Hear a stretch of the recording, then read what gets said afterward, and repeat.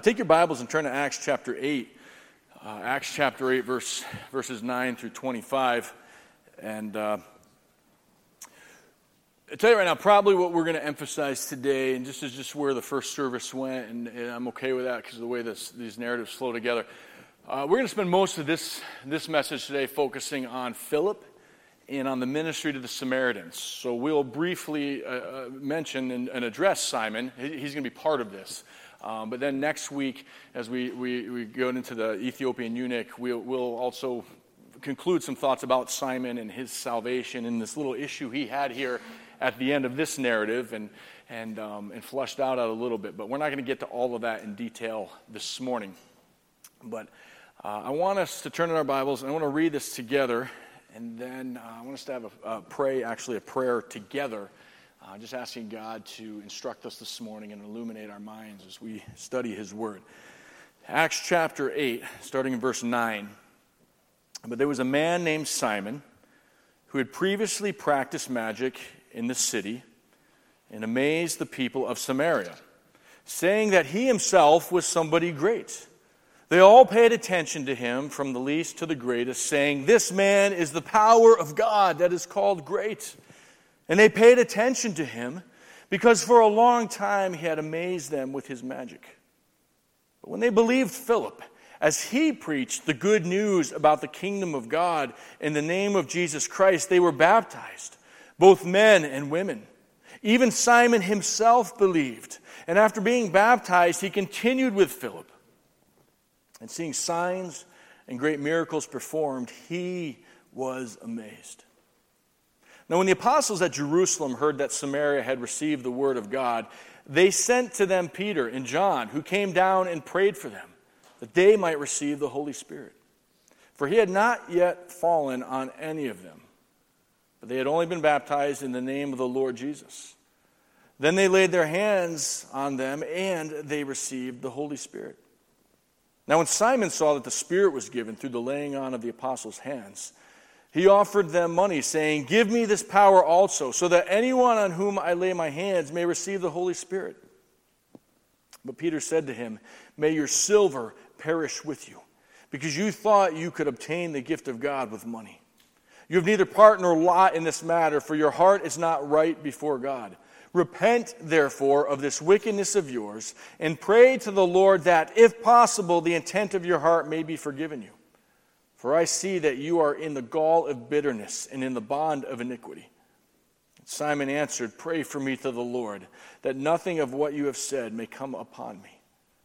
Now when they had testified and spoken the word of the Lord, they returned to Jerusalem, preaching the gospel to many villages of the Samaritans.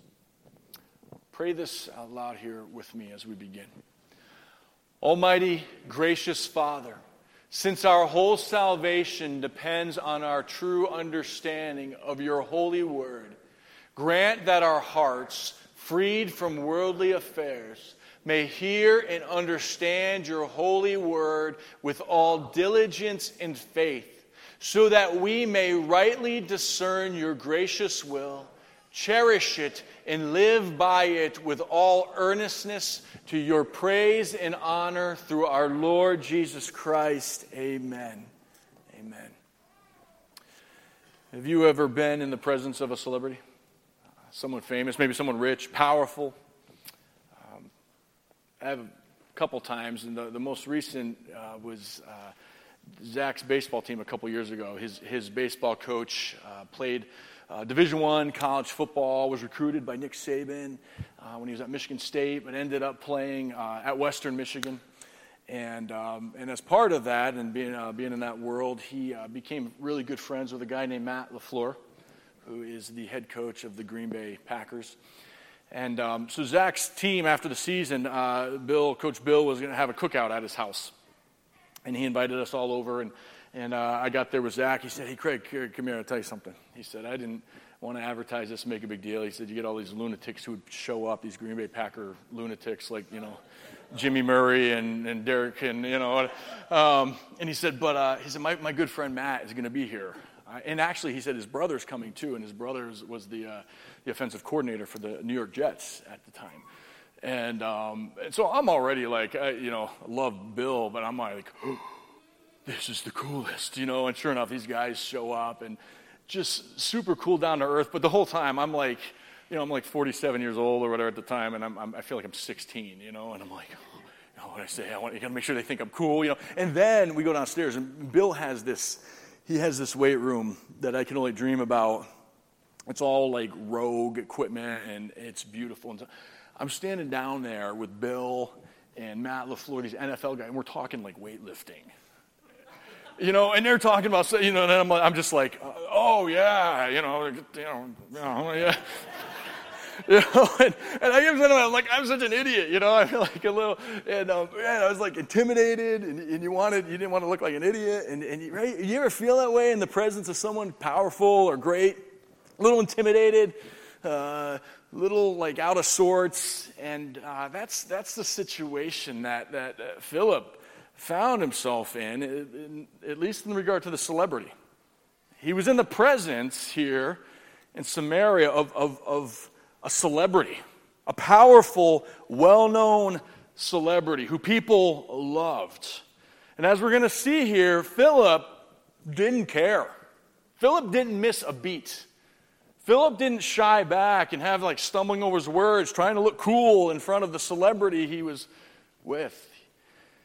He just stood up and delivered the truth of God's word in a bold and confident way. I want us to learn from that here these next couple weeks as we watch Philip and observe his life. As we unpack this text, we have to just take a little bit of time. And I know a lot of you are, have some context about the relationship between the Jews and the Samaritans. But that's operating in the background of this whole passage, that bad blood between these two groups. It's significant to really understand this and grasp this. Okay, so we talked last week a little bit about where some of this started was when the Assyrians came in and deported the northern kingdom, and some of the Jewish people who were left there intermarried with some of the Assyrians who settled there, and they had this offspring. And so the people who were true Jews viewed this group of people, this offspring of the Jews and of the Assyrians, as just lowlifes, half-breeds. Didn't like them at all. The animosity ran deep. And we see as time goes on through the intertestamental period that the Samaritans reject the temple at Jerusalem. They reject all of the worship that's associated with it. And they even construct their own temple on Mount Gerizim. And read about this in John 4, Jesus and the woman at the well. The Samaritans rejected the Hebrew scriptures, everything except for the Pentateuch. They kind of invented their own Messiah. And to top it all off, at about 167 BC, they invited Antiochus Epiphanes, who had come into Jerusalem and sacrificed a pig on the altar in the temple. They invited him to their temple to come and dedicate it to Zeus. So right there, the fact that they're friendly towards this guy who committed this abomination of desolation in the Jerusalem temple, the fact that the Samaritans are cozy with this guy did not go well at all. And just a few years later, in 107 BC, one of the Maccabean leaders, John Hyrcanus, actually goes into Samaria and destroys the Samaritan temple on Mount Gerizim. So these guys didn't like each other. A long history of bad blood. Jews regarded Samaritans with disdain. They weren't allowed to intermarry. In fact, Samaritans weren't even allowed to convert to Judaism. This is like crazy. They'd allow Romans, you could be another Gentile, but the Samaritans were not allowed to do that. The animosity and division was so great. In John chapter 4, verse 9, John tells us that they did not associate with one another. Okay? Just wanted to put that historical context because it comes into play here. It's significant as we encounter this passage in Acts. So we'll kind of allude to that again as we go, but I wanted that to be running in the background as we unpack this text. So first of all, here's some takeaways then from this account of Philip and the Samaritans. First of all, people's hearts are easily captured. I have to work around flags here. Easily captured by evil power and worldly greatness. People's hearts are easily captured by evil power and worldly greatness. We see that before Philip had arrived, that Simon, this magician, had been practicing magic, right?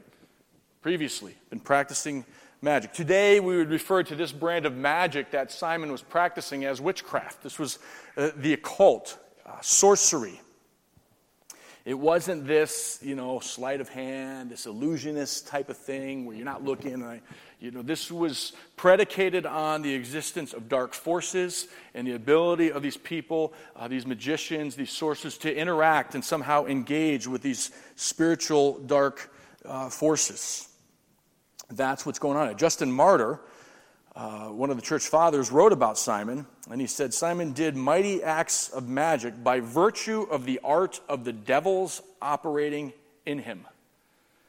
We find evidence throughout the ancient Near Eastern world of spells and incantations. Simon, this is probably one of those things that became urban legend, but this is the degree to which he practiced magic. Some of the legends even say that he could levitate. So whether he could or not, he was a powerful person. His power was real. And we acknowledge this, right? The dark forces of this world, the spiritual realm, do have power. We see that in Mark chapter 5. Remember, Jesus goes across Galilee and meets the demonic man there who's possessed by many demons. His name is Legion, and they tried chaining him. And what did he do? He just continued to break the chains. That's real power. That was demonic power. You go back to the Exodus. And Moses performing his signs before Pharaoh. And right, remember at least some of those initial signs, Pharaoh's magicians were able to come and imitate some of the signs that Moses was doing. Right? It's real power. Now we see in all of these instances, ultimately, that power is limited. Right? The demon-possessed man, ultimately the legion of demons, acknowledges who Jesus is, and they're begging Jesus not to bind them. Right? They're acknowledging his power, their limitations. The magicians in Pharaoh's time, at the end of the day, there came a point where they could no longer mimic the power of God flowing through Moses, and we see it here. And ultimately, Simon acknowledges that the power he's practicing is less than the power being demonstrated through the Spirit of God and the gospel proclamation. So he practiced magic before Philip got there. The people of Samaria were amazed. The people of Samaria were amazed. Historical writings tell us that Simon was known throughout the good part of the known world at the time. He was known as far away as Rome, which is amazing when you think of that time period. He wasn't posting his tricks on Instagram or TikTok, so they weren't all just seeing it on the internet. I mean, if he was known that far away, he did this for a long time, and that news spread over great distances. So this guy truly was a celebrity. The people of Samaria were enthralled with him, the text says, from the least to the greatest. Everyone paid attention to him. He was a celebrity. He became an authoritative voice there in Samaria. As I was preparing this, I stopped and I thought, it's worth asking the question here. What authoritative voices do we allow to speak into our lives due to their celebrity, their status, or abilities? Right? Even we as Christians, we're so easily enthralled by celebrity. We live in a culture that loves celebrities, but even in Christian culture, we can become enthralled and we find out that this actor is a Christian or this athlete is a Christian. All of a sudden, we elevate them to a position of authority. Where they're the ones who are speaking and they're the ones that we're listening to. It's a dangerous game to play. What celebrities have you allowed to capture you? What celebrity have you allowed to speak authoritatively into your life? I think along with that, you could further that question and say, what have you allowed to capture you? What holds you by its magic? What magic has got your attention, has got your commitment and dedication, your awe, your wonder? Is it prestige? Is it money? If I'm honest, I look back and I'm not sure it was all bad that God allowed my shoulder to get shredded twice. Because maybe if I'm honest, doing some physical activities. Maybe it just started to become a little too important, a little too much of an emphasis. Sometimes God has a way of going, hey, that's too important in your life. I'm going to take it away from you a little bit so you get, right? And yeah, maybe that was a magic that got a hold of me a little bit. What is it for you? What magic have you allowed to grab onto your life? This man is the power of God that is called great.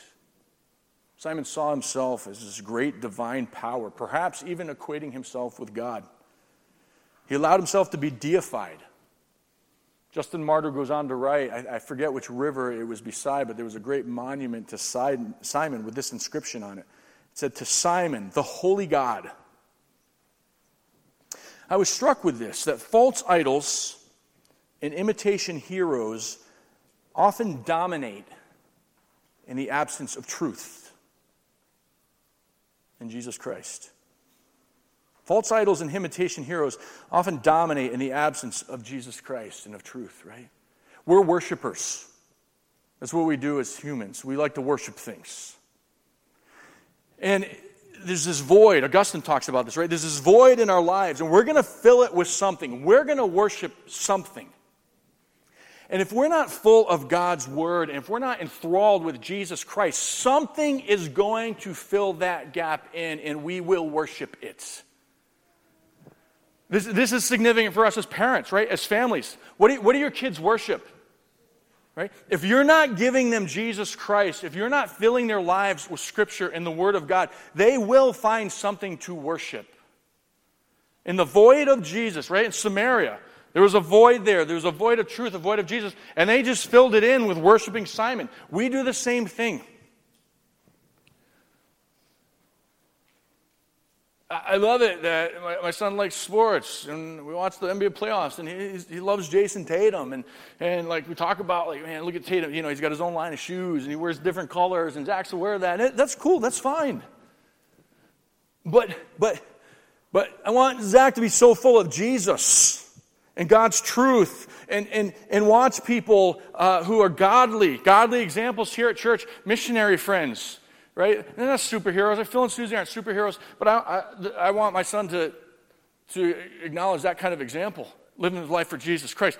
I want that to fill that void. So there's a little bit of room there for Jason Tatum, but that's all he gets. The rest of it, he's worshiping. He's full of something else. What are you full of? In Samaria, there was a truth gap. There was a Jesus gap, and it got filled with an evil magician named Simon. Don't be guilty of the same sin in your own life and in the life of your family. Right? It happened in Samaria. Something will fill the void. It's good news. I just alluded to this. The message of Jesus and the kingdom eclipses worldly power and gives us something better. Right? The Samaritans were freed when they believed in the message, right? After they were presented with the kingdom and the gospel and true power, they believed. They were freed. You've heard me brag about my seafood, my New England seafood, right? This is a seafood platter. And that's how you say it. Seafood platter, fisherman's platter. If I had never grown up in New England, didn't have this around the corner from my house. By the way, you notice something? Look at the tables in there. The best seafood places in New England, you're eating like at picnic tables. So just if you ever go, look for that type of place. That's where they'll have the good seafood, right? But if all I had ever known was red lobster. All I ever known was Red Lobster. It's good. It's a good restaurant. We eat there. I like Red Lobster. I'll eat there on occasion. But that's all I ever known. Oh, man. Right? I'm missing out. I mean, you look at that pile there. Those clams, this would mean nothing. Those clams have bellies on them. You don't get that at Red Lobster. They leave the bellies on them. You know what I'm talking about, Scott, right? You've had real soup, right? It's the bellies. You need a little salt, even a little sand in your teeth every once in a while. That's when you know that's the real thing, right?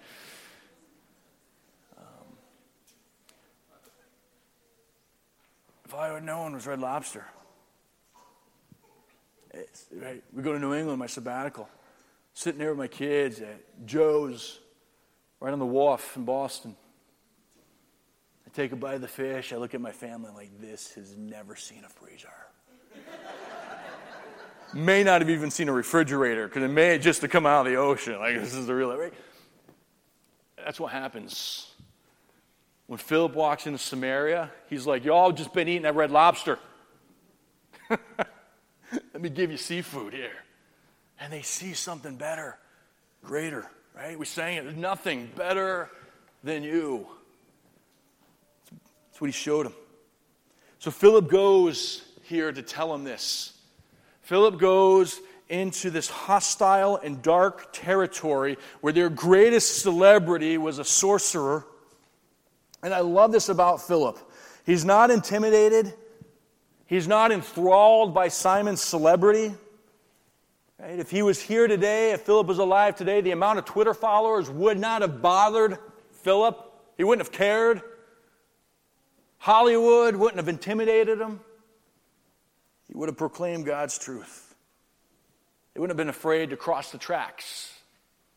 There used to be a picture, we used to see it when we go to Calvary Baptist for the church ministries conference. I loved it. It was down the hallway just past their big rotunda. And it was there on the right. And there's this picture, and it looked like me, like a black preacher, I think was the idea. It was a black preacher. And he's standing there, and he's got these people behind him. I was assuming like it's the church, and there's this railroad track, and then there's the city. And he's standing there, and he's got a slingshot in his hand. It's just kind of hanging. And what the picture is capturing is this man, this preacher, about to cross the tracks and go bring the gospel into a rough place. That willingness to do that, determination to do that. That's what Philip provides us with here in Samaria. He preaches the good news about the kingdom in the name of Jesus Christ. Don't miss this. He preaches the kingdom in the name of Jesus Christ. Simon would have said, I am the power. Philip has nothing of that. Philip's display of power is, I'm going to preach Jesus and the kingdom of God. That's why he was more powerful. He wasn't great. He wasn't elevating himself. He was pointing to Jesus. Simon pointing to himself. The reason why power was displayed in Samaria is because Philip was just a vessel that proclaimed Jesus and the kingdom. That's why it was powerful. It's a great blessing, great encouragement to us. I wish we had time to unpack this. This is just a loaded statement too. He preached the kingdom of God. Catch this. He's preaching the kingdom of God in Samaria. Who thought they had exclusive rights to the kingdom of God? The Jews, right? He's preaching the kingdom of God in Samaria. They didn't belong there. No. They're part of this now. The Samaritans. Hundreds of years of animosity. Part of the people of God. Part of the kingdom. It wasn't just us anymore in regard to the Jews. We do the same thing, right? Sometimes. Sometimes it's just us, right? Do we think just us? Do we have people who we don't think it would, the gospel wouldn't extend to or shouldn't extend to? We can view, right? Muslims, LGBTQ community. I'm not going to proclaim to them. They're not going to come to Christ. Can't be including them. Well, ABWE years ago was doing a seminar. They'd travel and help instruct people on how to share Christ with Muslims. It was phenomenal. One of the people who was part of that team was a Muslim background believer. And she would go to these dressed in her Muslim clothing. And they found something over the amount of time that they did these seminars. They found that when they would go into these churches, you know who was talked to the least and engaged with the least out of their group of people? That lady dressed as a Muslim. Kind of a bit of an avoidance. Now again, some people benefit of the doubt, could be intimidated or whatever, okay. There's probably a little bit more to it than that though too. We need to proclaim Jesus and the kingdom to them because God wants them as part of the kingdom. They need to confess the name of Jesus because the invitation extends to them. Of course, there's a contrast here between two powers, light and darkness. Light and darkness. Who really speaks and works for God? Is it Simon or is it Philip?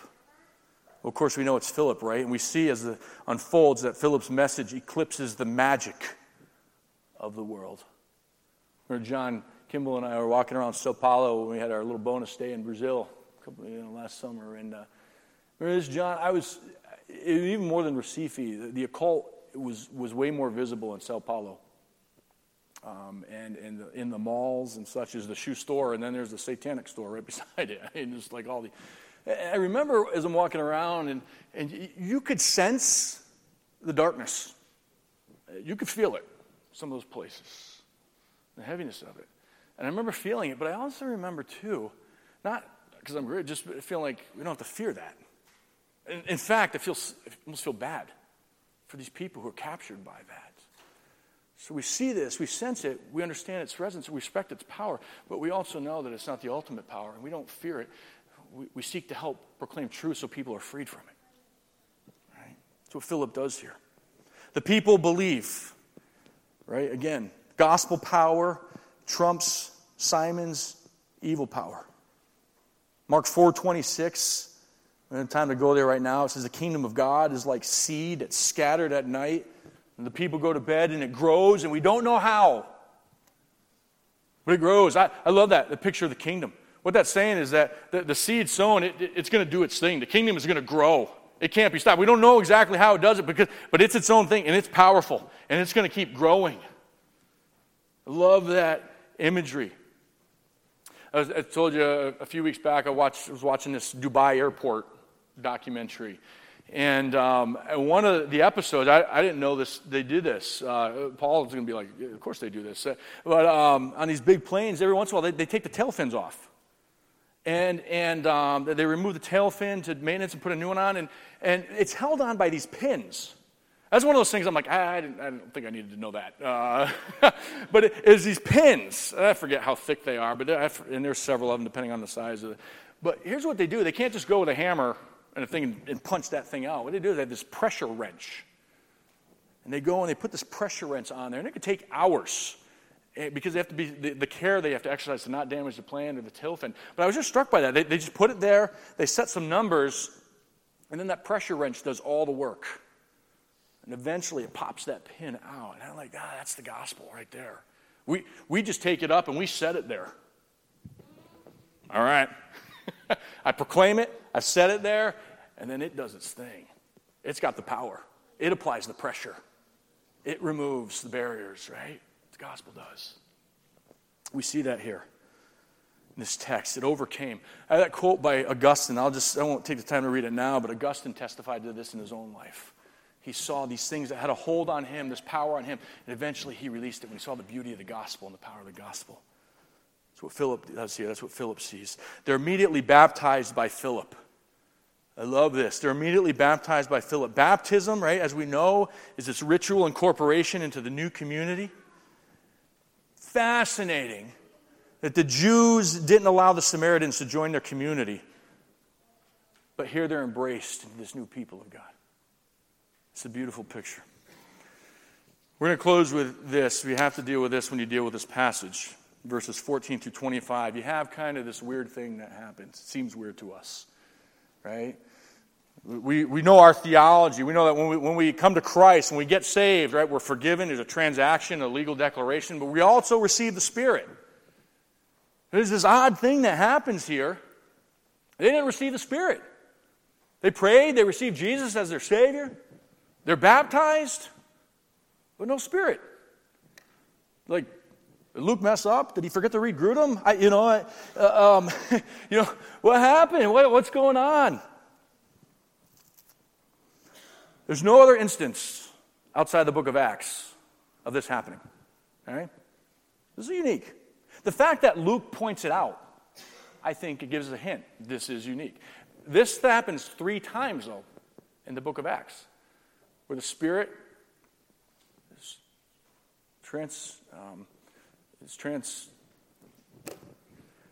Transferred. Thank you. Why did that fall out of my head? We're going to transferred through the laying on of hands 3 times.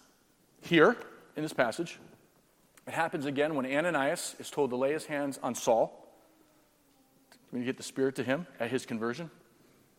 The other time it happens is later on in Acts 9, I believe it is. Acts 10. No, I got it wrong. Somewhere later on. 10. Thanks, Dan. When these disciples of John the Baptist run into Paul, and he's like, have you received the gift of the Spirit? They're like, what Spirit? He lays his hand on them, and they receive the Spirit. So what's going on in those 3 things? Darrell Bach makes this observation. I think this is it, right? He says, each of these is a case where doubts might exist about the experience's authenticity. All 3 times. And then you have one other time where it's not through the laying on of hands, but Luke makes it clear in Acts 9, the Cornelius narrative, Gentiles, Luke specifically says, and the Spirit came upon them. So you have these 3 laying on of hands. You have this other very clear declaration of Luke when these Gentiles come to Christ. And here's what I think is going on. Bach gives us a great clue here. When there's a significant shift, a new people group, the gospel going to a different group of people, what God does is he makes this a little bit more obvious, I think, for our benefit. Again, this doesn't happen outside of Luke or outside of Acts. Acts is very much a transition book. There's new things happening. I think God in his grace and mercy is doing some of this for our benefit, to communicate the legitimacy of this movement of the gospel and of the kingdom. In this case, very significant, this inclusion of the Samaritans. You think about it. And that's why we spent the time on the history of this at the beginning. I think this is part of what's going on here. God is making it very obvious that the days of animosity between these 2 groups of people is over. They and you are part of the people of God.